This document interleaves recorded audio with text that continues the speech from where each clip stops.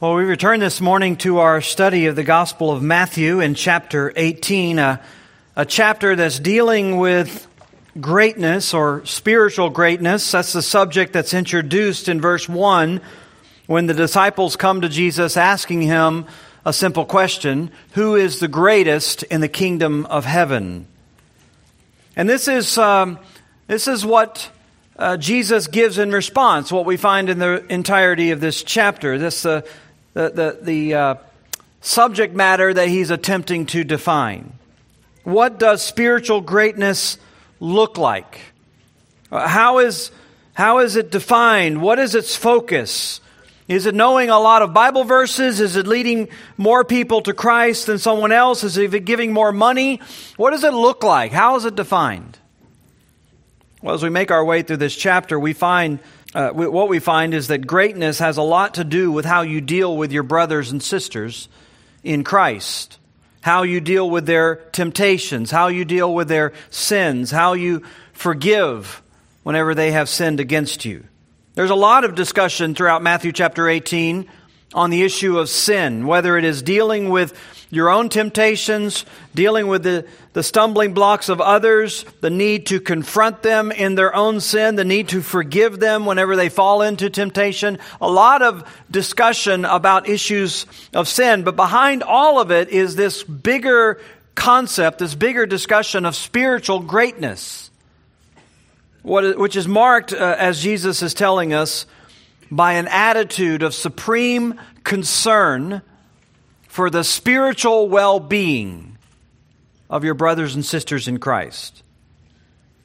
Now, you may remember, if you were with us several weeks ago, the way Jesus initially responded to this was by calling a child to himself and placing that child in the middle of his apostles. And he tells them, by way of illustration through this child, that this is the way you enter the kingdom of God.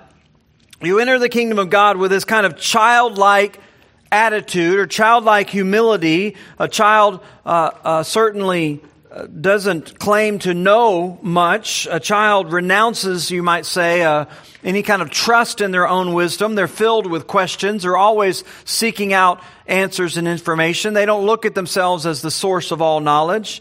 And so to enter the kingdom of God, you become dependent on God in this way, dependent on Him for your understanding and wisdom and everything, dependent on Him for even help and strength, recognizing your own vulnerability, your own weaknesses. You don't enter heaven without first coming to that place of seeing your need in all of these areas, your need in terms of wisdom, your need in terms of strength. But then Jesus clarifies that that's not just the way you enter, that's the way you are to continue. It's not just the starting place, it is the goal. To maintain that kind of simple childlikeness throughout all your days in your walk with God. In fact, this is his defining statement of greatness in verse 4. Whoever humbles himself like this child is the greatest in the kingdom of heaven. That's not just the way you start, that's the way you are to end. That is the goal.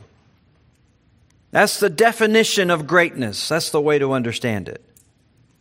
Now, if that was all that Jesus had to say about the matter, it would be profound enough, but he doesn't leave it at just that. He expands on that, as I said, throughout the rest of this chapter, and you can see the link between verses 4 and 5, particularly through the word whoever. In verse 4, whoever humbles himself. In verse 5, whoever receives one such child. So Jesus is still talking about the same person, if you will, the same concept of greatness. He's still defining this in our minds. And with that, he goes on to expand in very practical terms what this greatness looks like. And particularly in verses 5 through 9, he gives us three signs, you might say, of this great humility that's at work in the life of believers. First of all, this spiritual greatness that he has introduced here, it is seen, he tells us in verse 5, by being supportive of weaker believers. That's what he tells his disciples. Whoever receives one such child in my name receives me. Now, one such child has already been defined in the context in the previous verses. It is those who are entering the kingdom of God. It is those who have given up on their own sort of claim of wisdom and standing and strength. In other words, it is those who have humbled themselves to become true disciples of Christ. And Jesus is saying that this is one of the ways your greatness is going to be expressed, is by being welcoming, supportive, receiving these kinds of people into your life. The word here is often used of honoring special guests in your home, giving them special attention, regarding it as a privilege or a pleasure to be in their presence.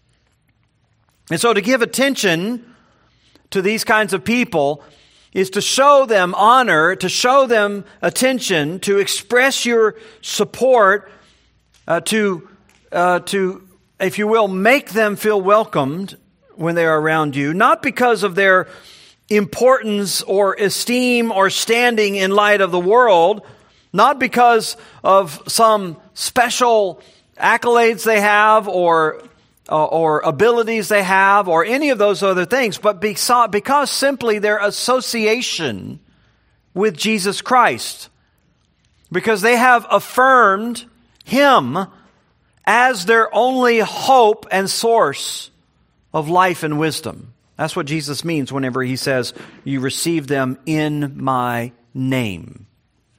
It is simply their affirmation of Christ and His sufficiency that in your mind establishes their importance, your esteem for them.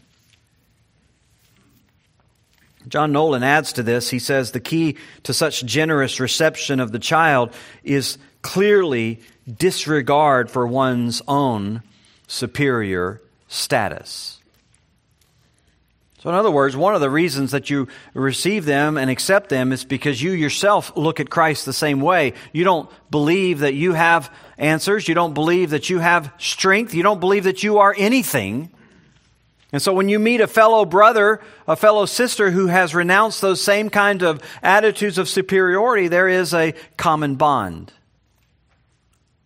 Or as John Calvin says, quote, the general meaning is that those who desire to obtain greatness by rising above their brethren will be so far from gaining their objective that they do not even deserve to occupy the lowest corner. End quote. In other words, greatness is going to be found not the way that the world would find it, by hobnobbing and associating with those who are of high esteem. Greatness is going to be found by renouncing all claim to that and placing it all on Christ. This is, of course, what the pattern of discipleship looks like. Paul tells the Romans, do not be haughty, but associate with the lowly, and never be wise in your own sight. Romans chapter 12. So whatever their social or economic or ethnic status, you associate with them. You treat them as you would any other brother, any other sister. You do the same to them as you would with anyone because you don't have any claim of superiority over them at all, either in stature or in wisdom or in strength.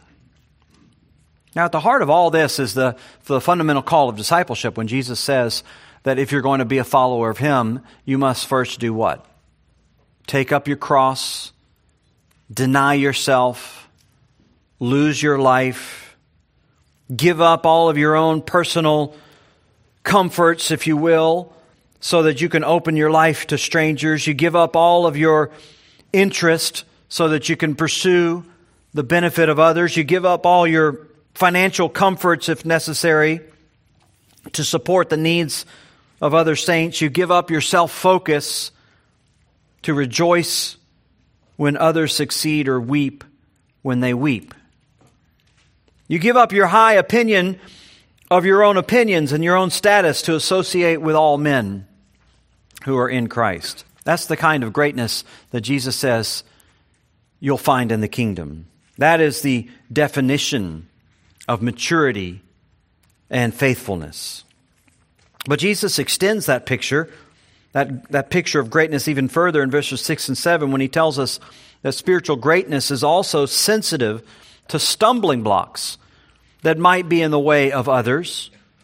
He says in verse 6, whoever causes one of these little ones who believe in me to sin, it would be better for him to have a great millstone fastened around his neck and to be drowned in the depth of the sea.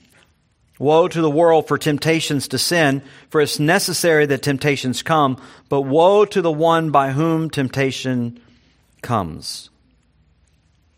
Jesus is now telling us that a part of this greatness and a part of this receptivity and a part of this attention that you give to your other brothers and sisters is a focus on their walk with Christ. And the stumbling blocks and the temptations to sin that they already face, the last thing that you want to do is to amplify those. I mean, he says this is already just a part of the world that we live in. You're never going to escape that, unfortunately, as long as you are in this world before the return of Christ. All that you go through is going to be full of temptations. Every stage of life finds its new levels of temptation, its new struggles with sin. Life is full of trials and disappointments, opportunities to turn the wrong way. That's just inevitable, he says. Now, that's woven into the fabric of life because the world is sinful. And people will mislead you, they will disappoint you, they will tempt you, they will provoke you, because we live in a world that's pervaded with sin. But none of that would excuse the person who becomes the instrument of temptation. J.C. Ryle says, we put offenses or stumbling blocks in the way of men's souls when we do anything to keep them back from Christ or to turn them out of the way of salvation or to disgust them with true religion. We may do it directly by persecuting, ridiculing, opposing, or dissuading them from decided service of Christ. We may do it indirectly by living a life inconsistent with our religious profession and by making Christianity loathsome and distasteful by our own conduct. Whenever we do anything of that kind, it is clear from the Lord's words that we commit a great sin. End quote. In fact, Jesus pronounces a woe on these kinds of people. That's just sort of a particle, an interjection, we would call it grammatically, that expresses intense sorrow and distress and pain. That's what awaits the person who becomes the instrument of temptation. Jesus actually says it would be better for you to face a kind of a premature, agonizing death than to go on with your life and to become that kind of a source of temptation. It would be a blessing for you to have a millstone, which was this massive stone drum that was pulled by livestock around a stone base in order to grind up stone. And he said it would be better for you to have this 1,000-pound stone tied around your neck and cast into the sea. An absolutely horrifying way to die as you fight and struggle helplessly against the weight, and the fear and anxiety builds in your heart. We're trying to resist that first gasp of air that fills your lungs with water. It's a horrifying image. But Jesus says that kind of punishment would be an act of mercy compared to what you'll face if you allow yourself to become a source of temptation in the life of one of his children. This is obviously a call for you and I to have great care as we look at our own lives. It's obviously a call for us to curb whatever kind of pursuits and appetites and desires that might be taking place in our life that could potentially become an instrument of temptation to those around us. We lead other people into ungodly and unholy pursuits. We lead other people into all kinds of intoxication with the world. For a spiritually great person, though, a part of their fundamental greatness is this humility, that they would never position themselves in a point of influence for someone else into sin. They would rather die than do something like that. They would rather have a millstone tied around their neck than to do something like that. This is genuine greatness. It is essentially replacing yourself and your own indulgences and your own entertainment and your own pursuits of leisure, your own sense of freedom. It's essentially replacing yourself at the center of your concerns with other people and their concerns and their spiritual health. As the Apostle Paul says, he makes himself a slave to others that he might win them to Christ. This is kind of the idea. Whatever offense, whatever stumbling block, whatever potential source of or avenue of temptation, the humble believer is just unwilling to tolerate that in their own life if it might mean in any way leading someone further away from Christ. Their attitude is not, well, if you're struggling because of my behavior, that's your problem. That's not their attitude. They don't have that sense of superiority. That would be more akin to the Pharisees who would, Jesus says, lay heavy burdens on people and not lift them with one of their fingers. They would actually welcome the opportunity at times to glory in their own strength over whatever they felt like they had mastered and the highlighting of the weakness of people around them. They would glory in that kind of self-righteousness rather than be concerned about their fellow man. This is one of the main patterns of self-righteousness, the consuming concern for self, a religion that is established on your own superiority, all about measuring yourselves against other people's weaknesses and always ending up on top. So there are some, in other words, there are some who actually glory in the stumbling of their brothers and sisters. They actually highlight the weakness and temptation of their brothers and sisters. They actually fill their lips with gossip whenever they know that a brother or sister is struggling. And they do it all for self-glory. You contrast all this with the Apostle Paul, who says in 2 Corinthians 6, "We put no obstacle in anyone's way, so that no fault may be found with our ministry, but as servants of God, we commend ourselves to every believer in every way."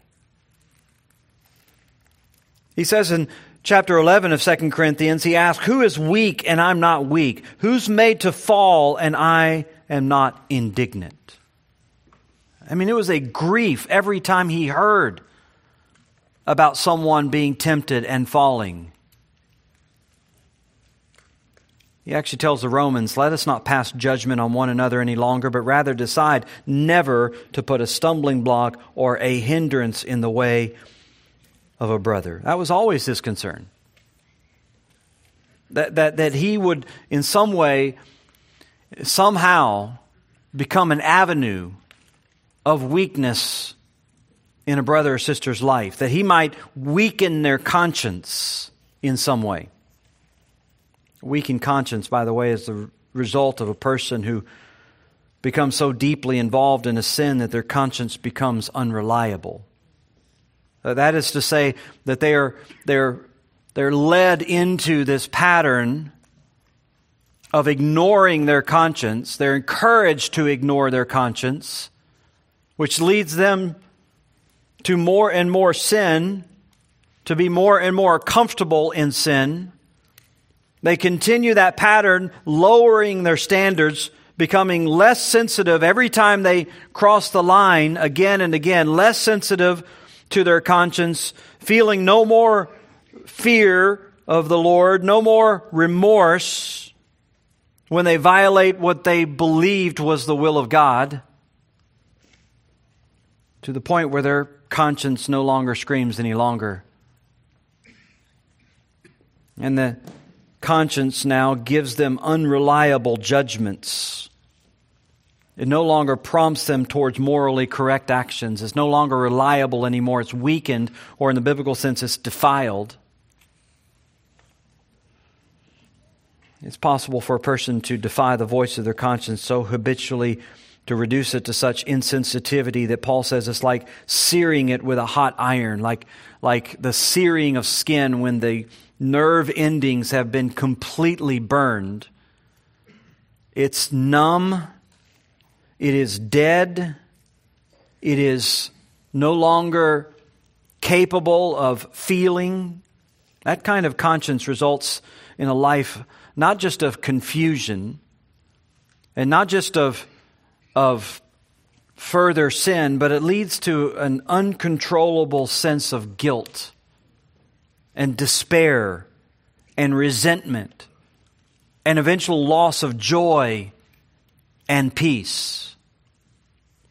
You see this person that you've led into some sort of activity that has somehow defied or defiled their conscience, and somewhere down the road, if not months, sometimes years later, you meet them, and what you see is a person absolutely torn up on the inside with despair and shame and guilt.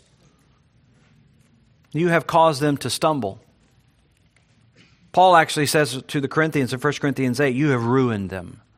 Like they are the work of the Lord. They are His workmanship, the Scripture tells us, and you have ruined His work. I mean, it would be a shame or a crime for you to go into some museum and deface some masterpiece, shatter some sculpture by Michelangelo, or deface some Rembrandt painting, to take some fine instrument like a Stradivarius and smash it. It would be a shame to do something like that, but that's nothing compared to ruining the Lord's work in someone's life. So it's of particular concern for the spiritual believer, for the one who's pursuing greatness, that their life never become a source of temptation. That they guard their lips, that they guard their life, they guard their way, they guard their habits, that they deal seriously with sin in their own life, lest in some way they would lead others astray. Paul says he beats his body, brings it into submission, lest after preaching to others, he himself should be a castaway. This is the attitude of a sincere believer, which is Jesus' point in verses 8 and 9, and the third sign of this spiritual greatness. Spiritual greatness is self-disciplined and personal holiness. The affirmative, or I should say the alternative to that, having the millstone tied around your neck and suffering all the sorrow and pain of God's judgment because you didn't heed His warnings, the alternative to that is to deal seriously with sin, but before it ever gets to that point. Before it becomes out of hand and becomes a source of stumbling for others. And so Jesus says in verse 8, if your hand or your foot causes you to sin, cut it off and throw it away. It's better for you to enter life crippled and lame than with 2 hands or 2 feet to be thrown into eternal fire. And if your eye causes you to sin, tear it out and throw it away. It's better for you to enter life with 1 eye than with 2 eyes to be thrown into the hell of fire.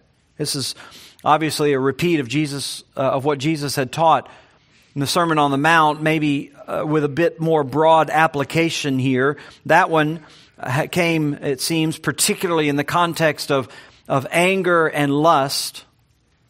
But here it is just in general, anything in your life that might be found to be an avenue of temptation in your own life and stumbling for someone else. You deal seriously with it. I mean, this is fierce language. This is violent language. This is kind of the language that you would use to describe a battle scene. I mean, blood and maimed limbs and chopped off legs. That's how Jesus describes this battle with sin, dismembering and butchering and mangled and mutilated limbs. But honestly, that's how the Bible pictures the process of sanctification. It is not pretty, and it's not sweet. It is a brutal, brutal battle. It's forceful. This is decisive language. It calls for decisive action, even if it is an ongoing and lifelong process. Repeatedly, the Bible talks about putting to death the members of your flesh, again and again, mortifying sin over and over and over. This is the grave concern to our Lord, that we engage in this battle, that we are deeply concerned with being sanctified, that is, to be separated from sin. And to do that, you have to know how to do it. You have to understand the battle that you're in. You have to be willing to be maimed, if necessary. That's what the Lord's trying to help you understand. The seriousness of all this. He's not calling for just some sort of mild action, some temporary restriction in your life. He's calling for an absolute eradication, using figurative language here about cutting off hands and feet and gouging out eyes and all that. But this really is just figurative language for eradicating things in your life that lead to temptation, that really could lead to stumbling. We know from the rest of Scripture that the ultimate source of temptation is your heart. It's not the external things like your eyes and your hands. It's what's in your heart. Jesus teaches that himself over and over again. The real source of murder is anger in your heart. The real source of adultery is lust in your heart. And so to cut off your right hand obviously wouldn't eradicate sin, because your left hand would still be there. To gouge out your right eye wouldn't be the ultimate solution to sin, because your left eye would still be there. And more importantly, the lust would still be in your heart. The anger would still be in your heart.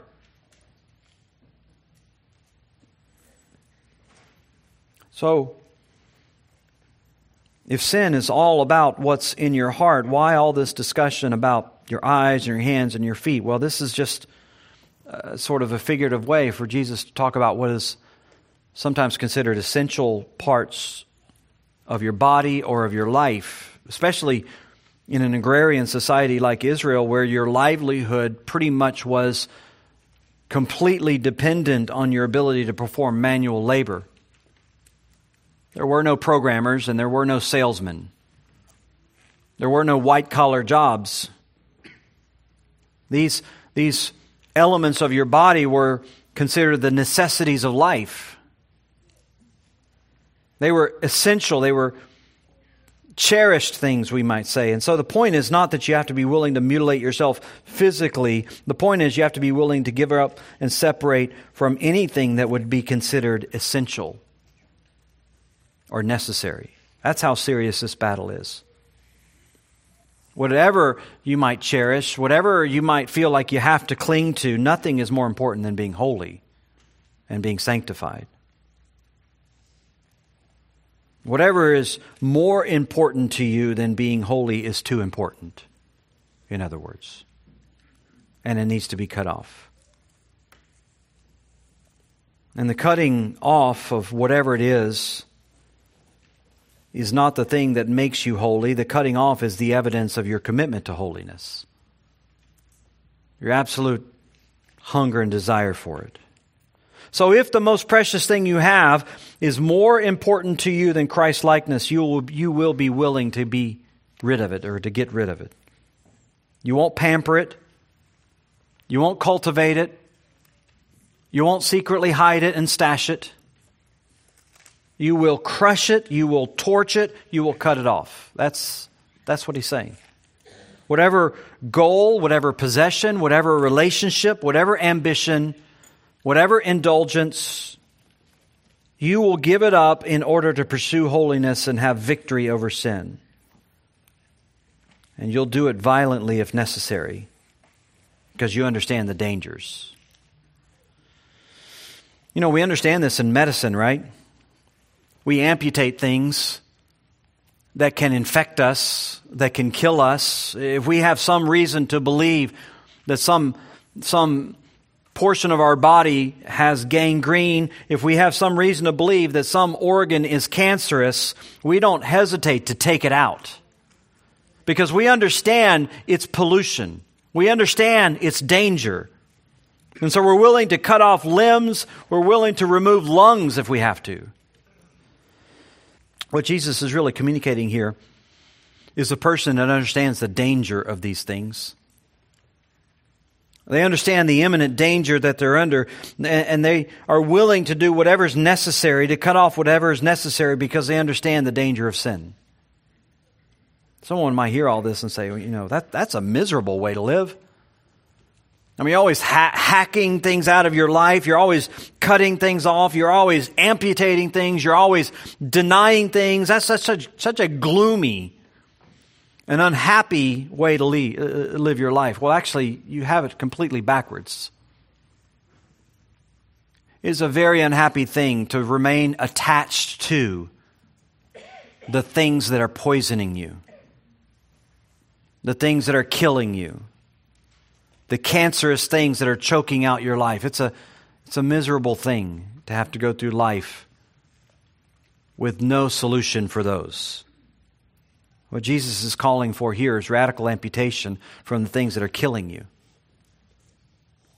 the things that are infecting you, separating yourself from all those things that may temporarily promise joy and life, but they are deceptive and they are subtle, and they will eventually be deadly. And so you put them to death, you crucify them. This is always a paradox, by the way, Jesus is teaching, that the way of blessedness and the way of happiness is through the pathway of sorrow. It's through the pathway of mourning. It's through the pathway of hunger. And even sometimes persecution. It's not that the poverty or the sorrow or the hunger themselves are satisfying, but those are the natural result when you come to realize the self-deception that you've been living in. When you come to see the sort of murderous and poisonous effects of everything that you're doing, it fills you with sorrow. It fills you with mourning. And so that process is necessary for you to go through so that you begin to hunger for the things that are true and right. This is, in other words, this is all language describing the way you respond when you understand the destructive nature of sin. The natural process would be to want to amputate it. This is why you're willing to do battle this way. Because now you're suddenly evaluating things from a point of truth, really from a point of eternal truth. That's what Jesus says you'll realize in verse 8. It's better for you to enter life crippled and lame than with 2 hands or 2 feet be thrown into eternal fire. I mean, you're not going to somehow be pursuing temporal indulgence and temporal joy when you know you're going to lose everything by clinging to those things. So whatever losses you might face, you know you're infinitely better having amputated those things out of your life. And so you make the decisions to do that. You exercise the self-discipline necessary to avoid the dangers of sin. You're willing to make the radical changes to friends, radical changes to your hobbies, radical changes to your pursuits, radical changes to your environment. I found it interesting reading a little bit of James Clear's new sort of blockbuster bestseller, Atomic Habits. he makes this point, quote, people with high self-control tend to spend less time in tempting situations. It's easier to avoid temptation than to resist it. I mean, even people in the world recognize that basic fundamental principle of human nature. Don't overestimate your strength and assume that you're just going to be able to resist everything that you sort of place yourself in front of. In another place, he says, one of the most practical ways to eliminate a bad habit is to reduce exposure to the cue that causes it. That's just human nature. When you realize the danger of certain habits, when you realize the destruction that it's bringing into your life or the drag it is on your spiritual life, when you recognize certain sins are bringing their poisonous effects into your mind and heart, you take practical steps to eradicate it, to separate yourself. You spend less time in tempting situations. You reduce your exposure to the people or the places or the things that cue your mind towards that. It's just foolish. It's foolish of you to think that you would have sanctification any other way. And so the pathway to spiritual greatness, Jesus says, is such utter concern, not just for yourself, such utter concern for others, for the people around you, for your spouse, and how you are sanctifying them, for your children and how you are sanctifying them, for your friends, for those who are co-workers around you and how you are sanctifying them, leading them to Christ maybe. The path to spiritual greatness is such a marked concern for those things that there's no personal indulgence, no personal pursuit that you would so cling to and cherish, that you'd be willing to be an instrument of stumbling for others. That is the spiritually great person. You don't have to write a systematic theology. You don't have to be the author of hundreds of praise songs.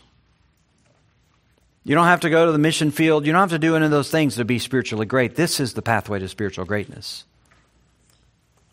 This is what Jesus says really is the goal, where it ends. Receiving, guarding, protecting, being concerned for His children, His little ones. Father, these are words that we need to take to heart, words that we need to hear. These are the words of Christ, and so they have, therefore, all the more importance, but they are words that we need because we live in such a self-indulgent culture, one that would encourage us in every way that our own personal interest, that our identity is bound up in those things. None of it is true, though. Our identity is bound up in being like our Savior, who so freely gave of Himself to not only redeem us, but to sanctify us. That is life. That is greatness. That is truth. I pray that you would help us to embrace that, to walk in that way,